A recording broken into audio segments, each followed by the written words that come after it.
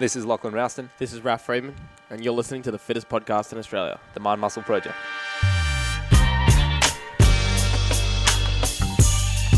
Mind Muscle Project, welcome back to this episode. This is very enthusiastic. Today, we're going to talk about 5 ways that you can break through any training plateau. Now, it's not going to be change your training program, get more sleep, change your diet. You guys know all those things already. This is the shit where it's like, bro, I'm doing everything. I'm eating all the calories. I'm tracking my macros. I got a sick training program. I've got as much sleep as I can manage within my schedule, but I've hit a plateau. So there's 5 things you probably haven't considered that we think could make a huge difference in breaking through your plateau. So we're going to go run through all those today. Before we do, we have some, I'll tell you what, it's almost transformative how much a great neon sign changes the place. Locker Room's got one. Creature has one. We just installed the Creature one. And the My Muscle Project has one, the most famous one. You guys know, an amazing neon sign on Instagram looks incredible as well. So my recommendation to you is if you're thinking about maybe changing how an environment looks, how an environment feels, is get yourself a neon sign. I mean, they're a little bit pricey, yes, but guys, you're going to have this thing for a long time, and it just adds a ton of character to the space. It impresses people. It looks super cool. People comment on it. People take photos of it. If you want people to take more photos of your brand and post about it, get a sick neon sign. You can do that at Neon Icons, the mymuscleproject.com/neon icons, one word. We've got a code in there that's going to get you 15% off any of their orders. As well, we just launched a 60-day mobility program. So if you guys are a bit tight, if you are a bit restricted, if you find that your joints aren't moving in a way that you want them to execute whatever you need, whether it's your daily tasks in life, whether it's your training program, you feel like the mobility is holding you back, we've just launched our 60-day mobility program. We're very excited about this. Now, it's not just a guide on how to stretch. There are so many different phases, different progressions, different movement standards. It's a very tiered system. It's got a lot of progressive overload in it. It's got a lot of the principles that we've learned over the last 6 years, interviewing like the best mobility people in the world, best physios, chiros, that we apply ourselves, we apply with our clients, that you guys can get tremendous benefit from if you want to focus on your mobility. So you can find that at the mindmuscleproject.com/mobility to get that program. All right. Number 1. Let's go. Probably something that is obvious when I'm going to say it, but in order to break through a plateau, you may need to change your training environment. And this is one of the hardest ones to change. Of course. Because obviously, Logistics. maybe it's inconvenient. Maybe you got some friendships that it could harm in doing this. But it is one of the most powerful. Yeah, absolutely. Yeah, if you guys want to make a big difference by not actually really changing anything, like in your actual execution of training, it's like you're doing the deadlift, but now rather than doing it in Fitness First, you're doing it in this boutique powerlifting gym, I guarantee you're going to lift more weight. Yeah, so changing your environment can have a huge impact because it's the energy, it's the vibe, it's the people around you.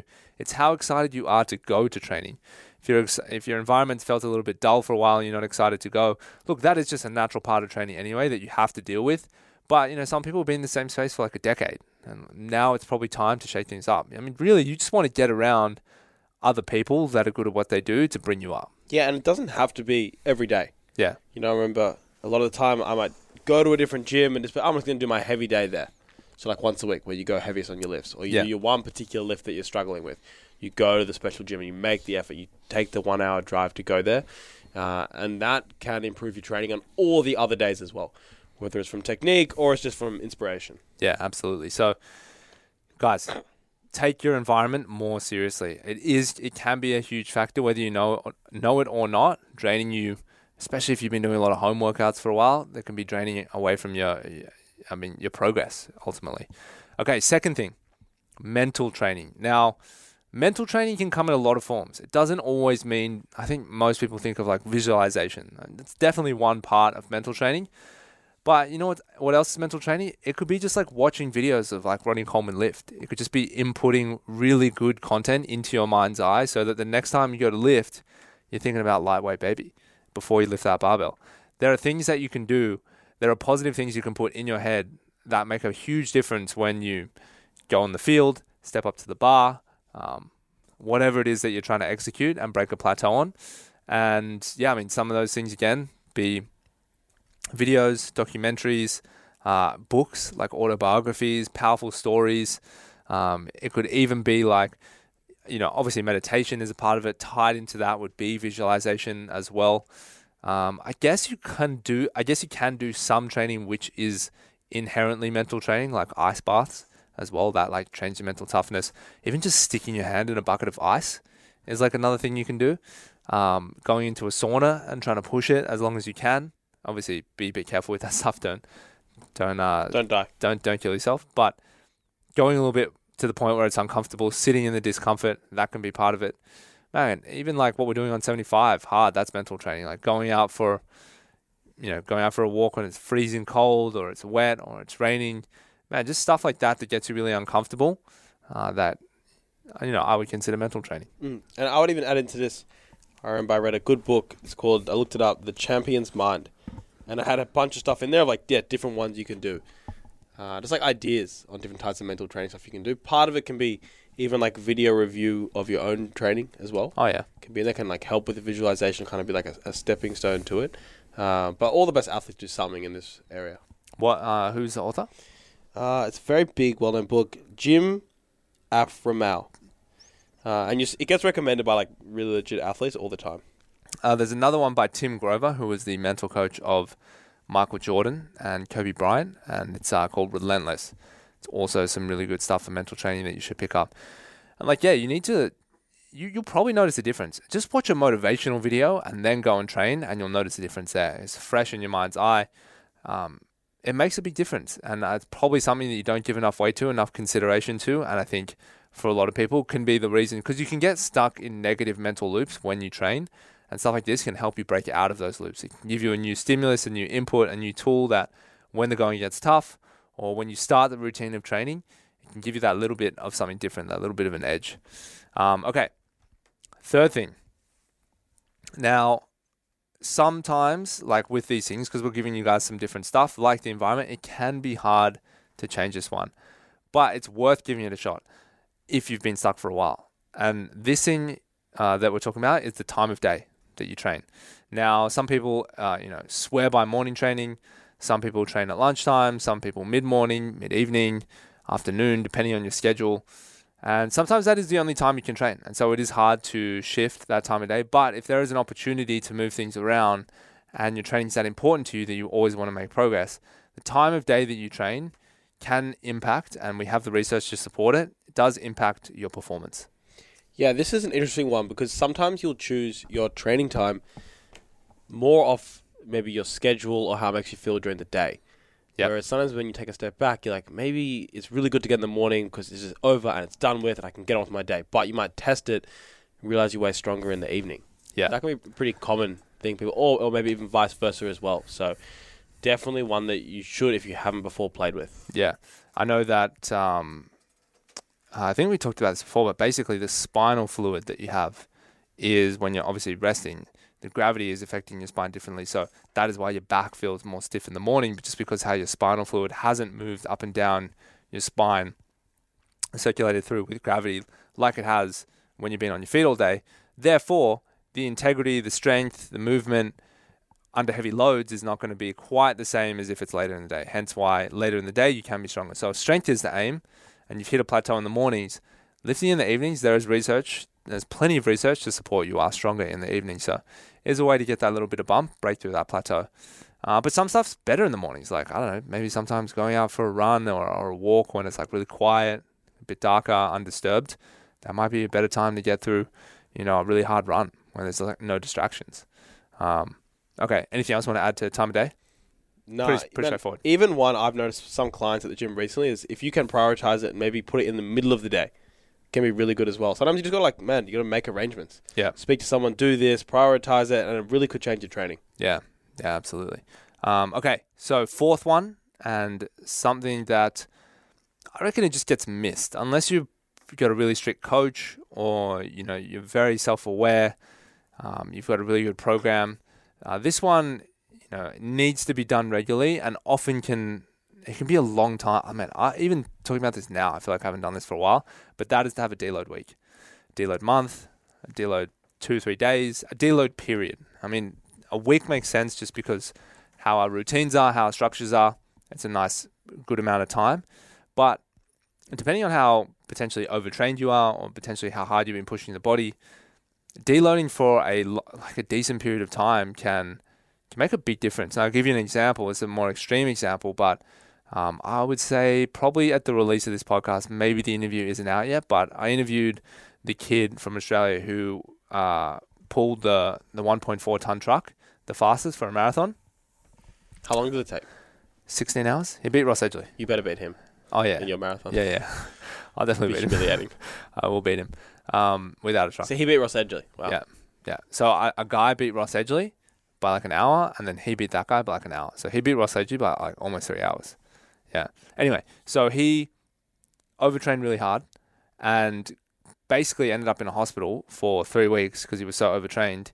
Got out of the hospital bed and was stronger than when he got in because he was so overtrained. Now, that is the extreme example, but essentially a lot of us in many ways are kind of at that point where overreaching a little bit and our body is ready for a break. Within that break, we get that super compensation, right? Which is just basically a fancy word for saying you get that boost in recovery and you kind of solidify all those gains into your nervous system. You allow the body to recover, to build the muscle, to heal the connective tissue, to kind of heal the body so that it is stronger.